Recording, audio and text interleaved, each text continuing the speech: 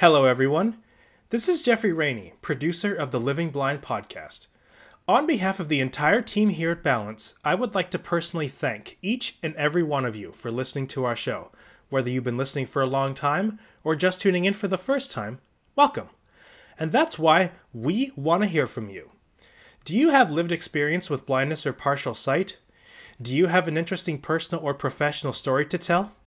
Do you want to share your experiences with a worldwide listening audience of people with vision loss? Do you participate in work, leisure, sports, volunteer, or everyday living activities using adaptations that would be helpful for others to know about? We are currently seeking guests for Season 3 of Living Blind. If you are interested in being interviewed, have a topic you would like us to cover, or a person you would like us to interview, please send your ideas and expressions of interest to livingblindpodcast@balancefba.org. We'll be on with the show in just a moment after this message. And now a message from our sponsor. Discover AMI's collection of podcasts created by and for the blind and partially sighted community. Visit ami.ca to learn more. AMI entertains, informs, and empowers.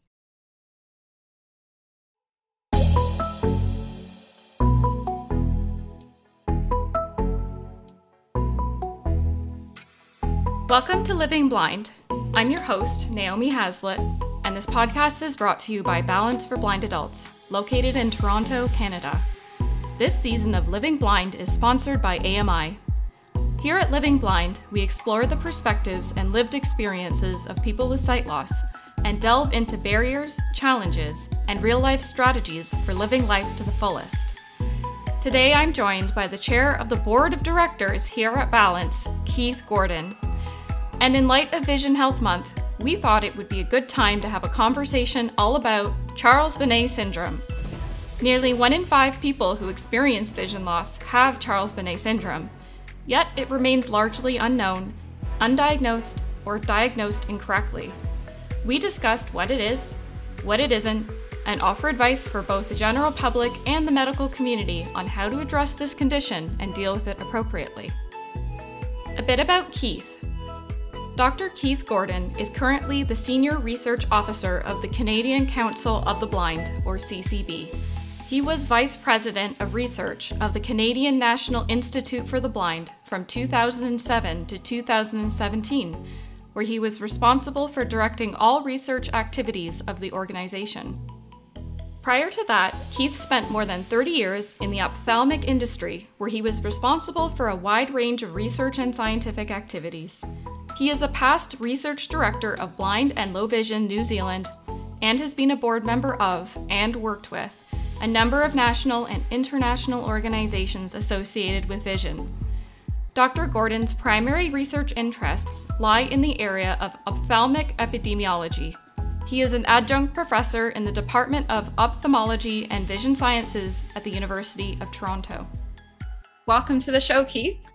Thank you very much, Naomi. It's lovely to be here. And it's lovely to have you. So I'm going to start with the big question that I think the listeners would probably need to know, which is, what is Charles-Bonnet syndrome? Okay, Charles-Bonnet syndrome is a condition that's experienced by about 1 in 5 people who lose vision. The condition is one of having people experience visual hallucinations. They see things that aren't there. They generally know that they're not real, but they are sometimes quite bizarre. And it's quite an amazing condition because it's one that's been known about for over 250 years. And yet most people are not aware that it happens. And when it occurs to them, it can be quite frightening. Mm-hmm. Can you provide some examples of things that people see or experience during the hallucinations?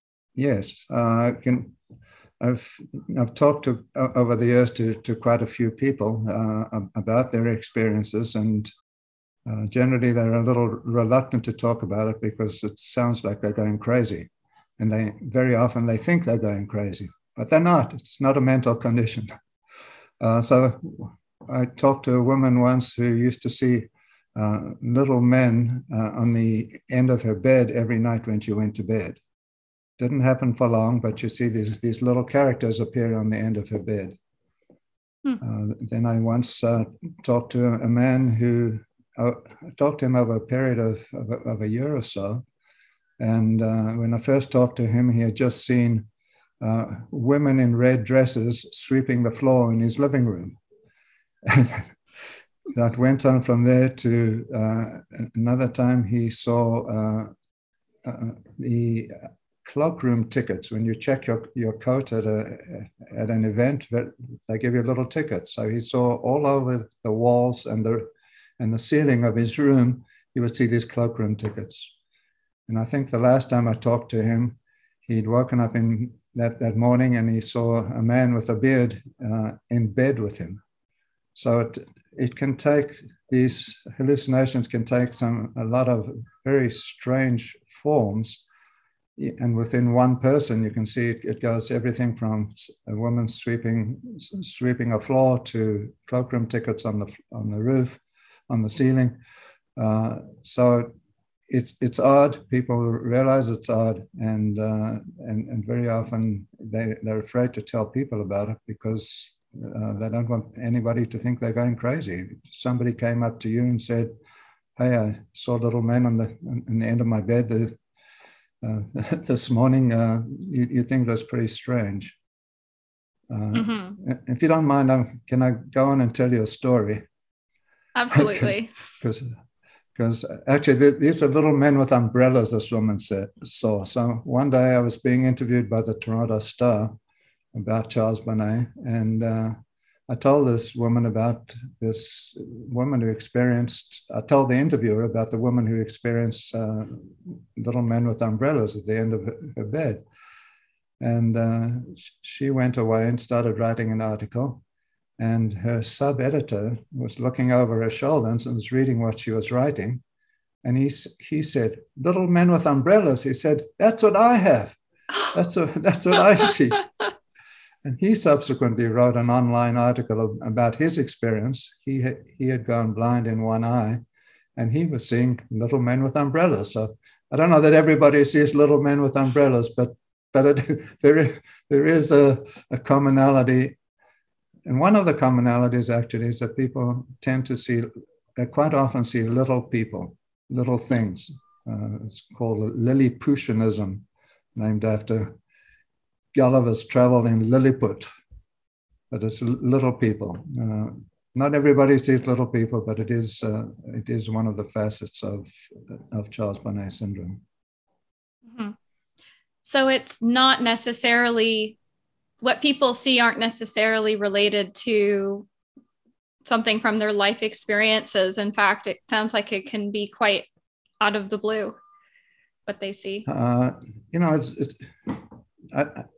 This hasn't been adequately studied from a brain perspective. It appears that one has to have had vision. Generally, people who go blind from birth or early on in life don't experience hallucinations. So there's some feeling that there is a memory component. The neural experts at this say that they don't think it is a memory thing, but it's hard to believe that the brain isn't remembering in one way or another something that it's seen. There have been one or two cases in the literature of children that have experienced Charles Bonnet. So it's very, very rare in children. So it is somewhat a life experience. Did this man have to have seen a lot of cloakroom tickets in order to see them on his ceiling? I don't know. But there is some connection between your experience and your visual experience and what you see after you lose your vision. Mm-hmm. The analogy that's usually made with Charles Bonnet syndrome, they make an analogy with people who have phantom limb syndrome, where they lose a limb and then still feel that they no longer have a hand or fingers, but they still feel that they can feel their hand and fingers. Even though there's nothing there. And this is regarded as the brain equivalent of, or the ocular equivalent of losing a limb. Almost, as if the brain is losing some information that it used to have, and it's trying to fill in the blanks, essentially. Yeah, that's a very good analogy. That, a lot of people experience some sort of patterns, and that to me is a little bit like the brain has some sort of background noise going on, which is usually overridden by what it sees, which is stronger than the background noise. And when you stop the seeing things in the front, maybe the brain it's the background noise that you've seen. So, but there's very little work that's been done in that area. The brain, as I would agree, definitely an area of an undiscovered country. There's a lot of research that I think is yet to be done. And it's great, though I think it's important, and I'm sure you would agree, to research Charles Bonnet syndrome because, like you said, a lot of people aren't aware of the condition. And I think if we understand more about it, whether or not there's a treatment or not, we can understand at least the mechanisms and help people who have it, understand a little better of, oh, why is this happening to me? And, is this something to be concerned about? So I guess what I'd like to ask is, in your experience, you've seemed to have talked to a few people who have Charles Bonnet syndrome, and you said, people are sometimes embarrassed or feel as if they should probably not tell other people. Have you found that what have people's reactions have been? Are people distressed by them? Do they kind of learn to live with them? How do people cope with this condition? Well, we did a little bit of research a few years ago when the first study we did. Let me go back and talk about the history of the research that I've been involved with. It hasn't been from within. It's been, if you like, a lot of it has been how to look at how people are feeling. And I'm an epidemiologist, so the first thing I did was to look at the prevalence of this condition in the general population. So initially, we did a study where we looked at over about 2,600 people who were coming to the CNIB for vision rehabilitation, people who had vision before and were coming to CNIB to get rehabilitated for their lost vision. And we found there that about 1 in 5 of people had the condition, and the number was about 1 in 5, irrespective of the cause of the vision loss. So people who had glaucoma, there were about 1 in 5 of people with glaucoma, and people with retinal diseases, and people with diabetic retinopathy. All three conditions, about 1 in 5 people had the condition. So I guess the first thing to know is that it's not the disease that's causing the condition. It's the vision loss. So it doesn't matter how you lose your vision, you have the potential to develop Charles Bonnet. Not everybody's going to get it. 4 out of 5 people are not going to get it, if you want to look at it from the positive side. But people should be aware that it's a possibility. And we found that doctors knew very little about it, GPs. People go to their GP and say, hey, I'm seeing things. And the GPs were not aware of it. We did a survey of general practitioners and found that about over half had never heard of the condition, and about 3/4 never really looked at patients in that way. We asked them if they ever told their patients that it was a possibility, and they said no. So there's a real knowledge gap here, and I thank you for doing this podcast, because I think hopefully we'll get to spread that knowledge to a few people who aren't aware of it. But then to come back to answer your question, I'm sorry, this is a long way to get there. Your question is, how do people really feel about it? We took some of these 2,500 people and asked them, how do they feel about their condition? Does it upset them? Does it make them mad? If they tell people, how do they feel about telling people? And when they tell them, what kind of responses do they get? So to get back to your first question is how people are upset about it. I think there's a very, very wide spectrum. Some people are okay with it, and others are already put out by it. And I think about a third of the people don't like it. And I think some of the reason they don't like it is that they don't know about it. I think if they were aware of that it happened, they would learn to live with it. Now, we also asked people how long they experienced it, and mostly it was very short, like half a minute or a few minutes a day. It can last for months, or can last for years. Doctors used to tell patients that, it won't last for more than a year and a half. And then there was some research done in the UK that showed that there were a lot of people who had it more than 5 years. So it varies.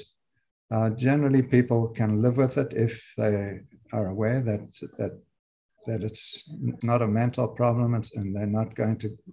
People are afraid that they're going to be committed, and I think that's a valid fear. I once had when I published the first paper about the prevalence, I had an ophthalmologist call me, who told me that he had a patient who was committed to the psychiatric ward of a hospital, and the only thing wrong with the patient was that they had lost vision. Oh, wow. So it is an issue, and the medical community and the general community need to be more aware of it.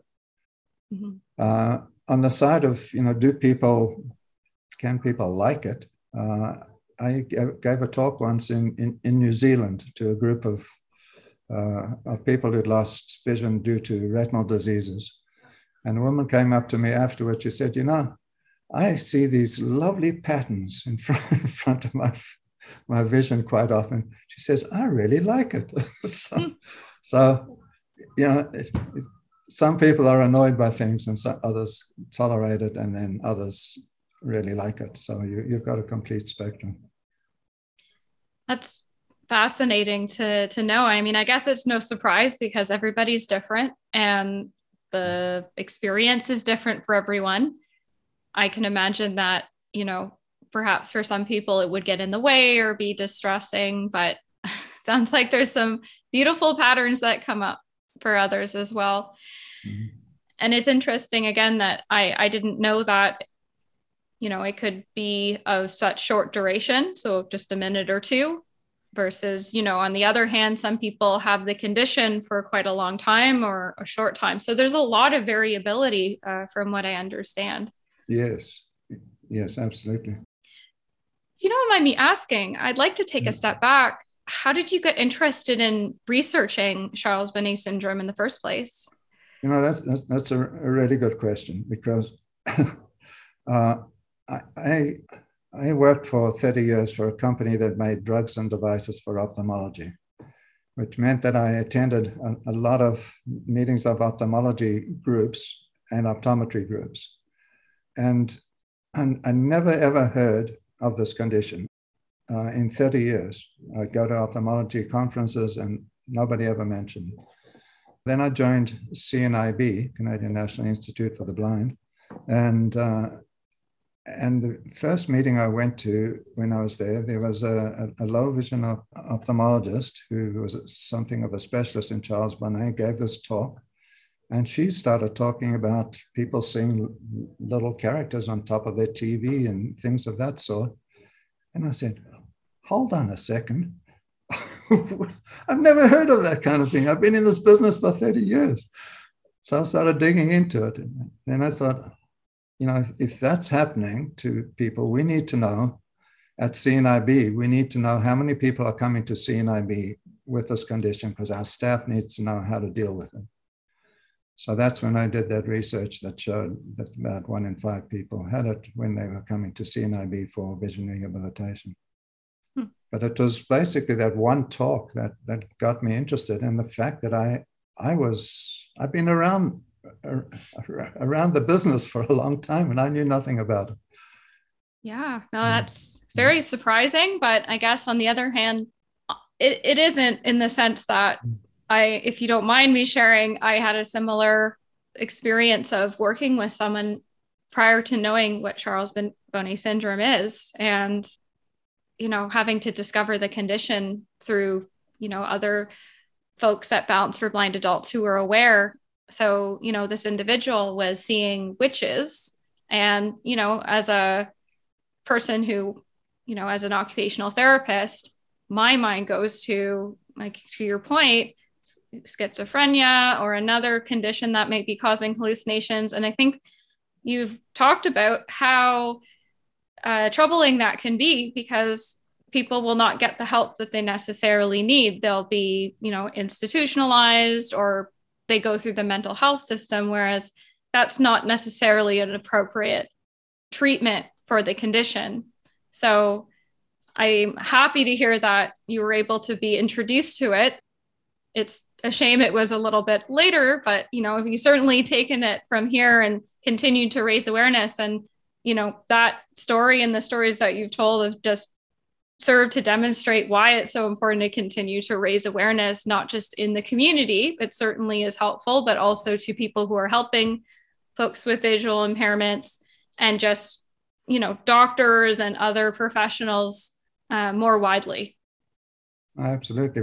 And as you said, that I think it's worth making the point that one should not dismiss, because one's lost vision and is having hallucinations, one should get checked out. One should not dismiss the possibility of there being another underlying condition. So that should be, everybody should rule that out. But there are conditions there's certain drugs that cause hallucinations. There's certain conditions like Parkinson's disease can cause hallucinations. So one needs to go to one's general practitioner or a neurologist and get those things ruled out. So, on the one hand, you shouldn't be afraid of them, but get them ruled out, and then you can say, oh, it's just my Charles-Bonnet. Yeah, and I think that's an important thing to keep in mind is, we talked about people being afraid of being crazy, but that's, having hallucinations it's just a thing that happens. I think that, as you've mentioned, Keith, if they bother you, certainly seek help. Or if you want to know what's going on, absolutely talk to your general practitioner. But I do think that it's important to destigmatize that experience, because that's keeping people from getting help, I think, right? Like, knowing that fear of being labeled as crazy or something like that. Oh, absolutely. I'm full of these stories that I've collected over the years. They're all anecdotal, but they all add up to the same situation. I had a woman call me one day, and she said, I'm seeing these things. And I called my ophthalmologist and told him that I thought I was going crazy, and he agreed. Oh. Well, to the ophthalmologist's credit, he referred her to a neurologist. So he didn't do it out of hand, but we shouldn't have people automatically saying, "Oh yeah, you're crazy. Forget about it." So not everybody's like that. I would say that most ophthalmologists and optometrists are fully aware of the condition. Now, we did another little research where we asked retina specialists. Retina specialists see a number of people every day who have lost vision. And we asked them if, when they had somebody in their office who had just lost vision, do they tell them about the possibility of developing Charles-Bonnet? And more than half of the responders said that they didn't. So that means that people are being sent away from the office, they're losing vision, and then they start seeing things, and the doctors never told them that could happen. And I think it's really important that doctors at all levels are aware that that's a possibility. And if they know somebody who's losing vision, tell them that it's a possibility. You don't need to lie in bed worrying about it. If it happens, it happens, and it's not going to do any harm to you. But you can live with it, and it'll eventually go away. Especially since it's 1 in 5 is the prevalence. That's quite a lot of people. Well, and 1 in 5 people losing vision, not 1 in 5 in the population. So out of people who are losing their vision or perhaps have lost some, the prevalence of Charles Bonnet is 1 in 5. But that out of all the people coming into a low vision ophthalmologist, it's quite likely, it's not an insignificant number. So I agree that it is surprising that a lot of ophthalmologists wouldn't provide that information. But are there resources that doctors or other practitioners can access if they want to either learn more or provide that information to their patients? There are a couple of websites. There's an organization in Australia called the Charles Bonnet Foundation that has a fairly good website. The RNIB in the UK has a pretty good Charles Bonnet segment on their website. And there's a new Charles Bonnet Foundation in the UK that I don't remember the name of, but they have provide information as well. There's one thing I'd like to address, if I may, Naomi. People always ask, is there a way that it can be treated? And the answer is generally no, but there are some things that you can do. So the first thing I think one can do is make sure you get your eyes properly checked. So if obviously if you go to an ophthalmologist and you've lost vision, then you probably have had a check, but there are people who haven't had their spectacles corrected for a while. And if you get your eyeglasses checked, sometimes just can make enough difference that your hallucinations may stop. The other thing is sometimes if one's vision loss is due to cataracts, very often the cataract surgery improves your vision enough that the hallucinations are going to go away. So make sure that you're in touch with your optometrist and ophthalmologist to get the latest on the status of your eyes. Then there are things that people try. People try blinking. People try looking up and looking sideways. And as an occupational therapist, I'm sure you know more of these than I do. But there's a whole lot of things. People say if your hallucinations usually happen when you're sitting down, then stand up. If they happen when they stand up, then sit down. So just change your environment. People find if you put on music, sometimes that helps. It just interrupts the environment. So try a lot of different things. Some of them work, some of them don't. And the most important thing I think that an individual can do is talk to people. Talk to others that have experienced the condition and find out what they've gone through. And talk to your family and friends and tell them about it. And if they laugh, give them hell. It's not a laughing matter, and it's something that people need to become aware of and become accepting of. Mm-hmm. I feel like you've provided listeners or, people who may be wondering to themselves, I ought to get this checked out, or, I think you've provided a lot of information for people to get started. What advice would you have for, folks like me, occupational therapists, doctors, or people who, independent living skills instructors, people who work with people who have lost or are losing their sight? Do you have any advice for them or for me about how to approach the subject or how to work with somebody with the syndrome? Yeah, if I can go back, at one time, the people who did vision rehabilitation were told, don't talk to people about Charles Bonnet. You're not a psychologist or a neurologist. You don't have the ability.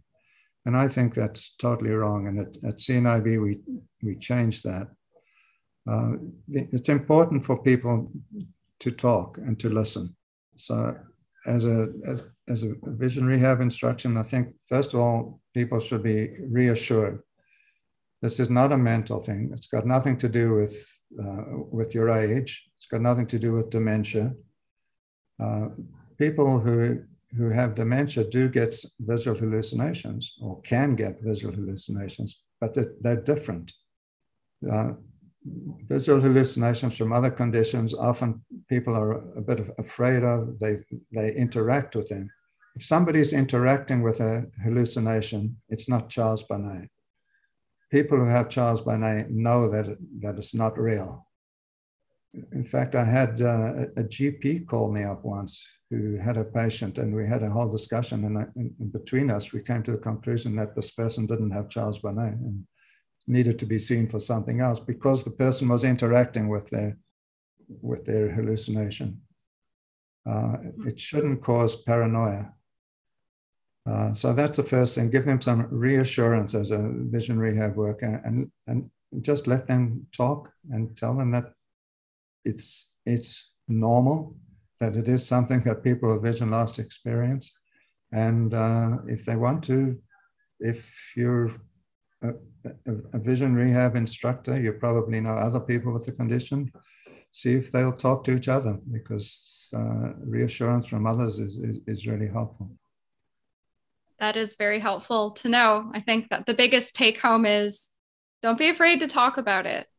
Don't be afraid if you are experiencing visual hallucinations. Don't be afraid to bring that up to a doctor or even your loved ones, whether that's with a bit of tough love or not. And then, talk if you're helping somebody with a visual impairment who might have brought that up to you. I think it's okay to talk about it. It's okay to reassure a person that this is a common experience, and it doesn't mean that they're, in need of mental health services, but, it's something that can come with vision loss, and it's something that can be lived with. Very much so. As you're talking, I was just thinking that if one is an orientation and mobility instructor, one needs to be aware of whether the person is experiencing things. Because not very often, it has happened that people step into the street and they think that there's something in the middle of the street, a car's coming at them, or there's whatever, bicycle or somebody there. So in order to facilitate things for people walking along the sidewalk or crossing roads, I think it's important to understand that people might get a shock from a sudden thing happening. I had a friend in the UK who he was a retired general practitioner who had macular degeneration, and he told me the story about how he'd go driving in the car with his wife, and on several occasions he would grab her by the arm and say, "Stop!" He said, "Well, why?" She said, "There's a tree in the middle of the road." So one has to be aware of these possibilities and looking at how that might affect somebody. Right. Absolutely. I mean, that's a real safety concern if you're doing orientation and mobility instruction and there's a tree in the middle of the crosswalk. That can be a bit of a shock if you're not expecting that, or at least not letting your instructor know will help that both of you kind of learn how to manage that when it comes up. Yeah. It's very rare, but it should be something that they should be aware of. For sure. One thing that I'm curious to know, Keith, is you've already done some research. In particular, I think it sounds like asking people to share their experiences of the condition and their reaction to it. What are the next steps in terms of advancing research about Charles Bonnet syndrome? I think it's really important that there be more work done at the level of the brain.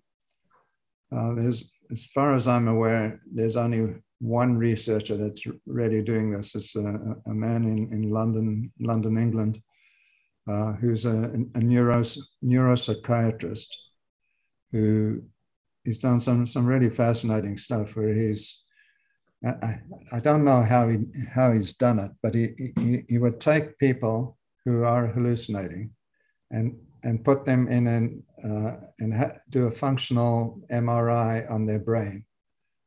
And he's shown that if you're hallucinating a particular color or a particular thing, the part of the brain that deals with that particular facet would light up. So let's say you hallucinated that there were orange things in the room. There's an area in the visual cortex of the brain that lights up, that is responsible for the color orange, and that would light up. So he's done quite a bit of work in that area. He's continuing to work in that area, but I think there need to be a lot more people doing that kind of research. There's also the auditory equivalent of Charles Bonnet, where people hear things. It's got nothing to do with each other, but people who've lost hearing can also have auditory, is that the term? Auditory hallucinations. Mm-hmm. And so these to me are pathways to understanding the brain better. And I just think that there needs to be more neurologists and neuroscientists looking at the brain, looking at Charles Bonnet in the brain. Another aspect that I would like to see is people looking at possible medications that could be used to treat the more severe cases. For people who are enjoying their patterns, that's fine. They don't need treatment. Mm-hmm. But there are people who are a bit upset about having it and could deal with the treatment. There have been research where they've taken various psychotropic drugs and treated people and found, one very odd case that would improve, but there's been nothing that's really been worked on a general basis. So it would be nice to see somebody study that in more depth. So number one, I'd like to see study more study within the brain. Number two, I'd like to see a study of medications. Yeah, absolutely. Those are great future directions. Yeah. All right. Well, is there anything else that we didn't talk about today that you feel like it would be important for people at home listening to know about Charles Bonnet syndrome? No, I don't think so. I think we pretty well covered it. As you said, the big takeaway is to talk about it and be reassured that it's normal. It happens to a lot of people who have vision loss. All right. Well, thanks very much for coming on the show, Keith. We really appreciated your insights and all the information that I'm sure will be helpful for other people listening with vision loss or the people in their lives. Well, thank you very much. And thanks for giving me this opportunity. That's it for this episode. Thanks for tuning in.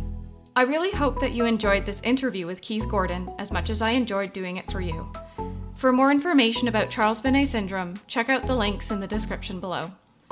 Special thanks to Dr. Keith Gordon, our producer Jeffrey Rainey, executive producer Deborah Gold, and the entire team at Balance for Blind Adults. If you liked what you heard today, feel free to subscribe or follow us on whatever platform you're listening on. And don't forget to let us know how we're doing. We're on Facebook, Instagram, YouTube, and Twitter at Balance for Blind Adults. You can also email the podcast with any comments, questions, or suggestions you may have at livingblindpodcast@balancefba.org. For more information about Balance for Blind Adults and our programs and services, or to access the show notes or the transcription of this episode, please visit us at www.balancefba.org. I'm Naomi Hazlitt, and this has been Living Blind. Thanks for listening. Hi everyone, it's Deborah Gold, Executive Director of Balance for Blind Adults. I hope you enjoyed listening to this episode of the Living Blind podcast. Our team is so very pleased to bring you these monthly shows focused on the lived experiences and stories of people with sight loss. The podcast is made possible through the generosity of our donors. If you'd like to support this content with a donation, please visit our website at www.balancefba.org. The information about how to donate is also in our show notes. Thanks for listening.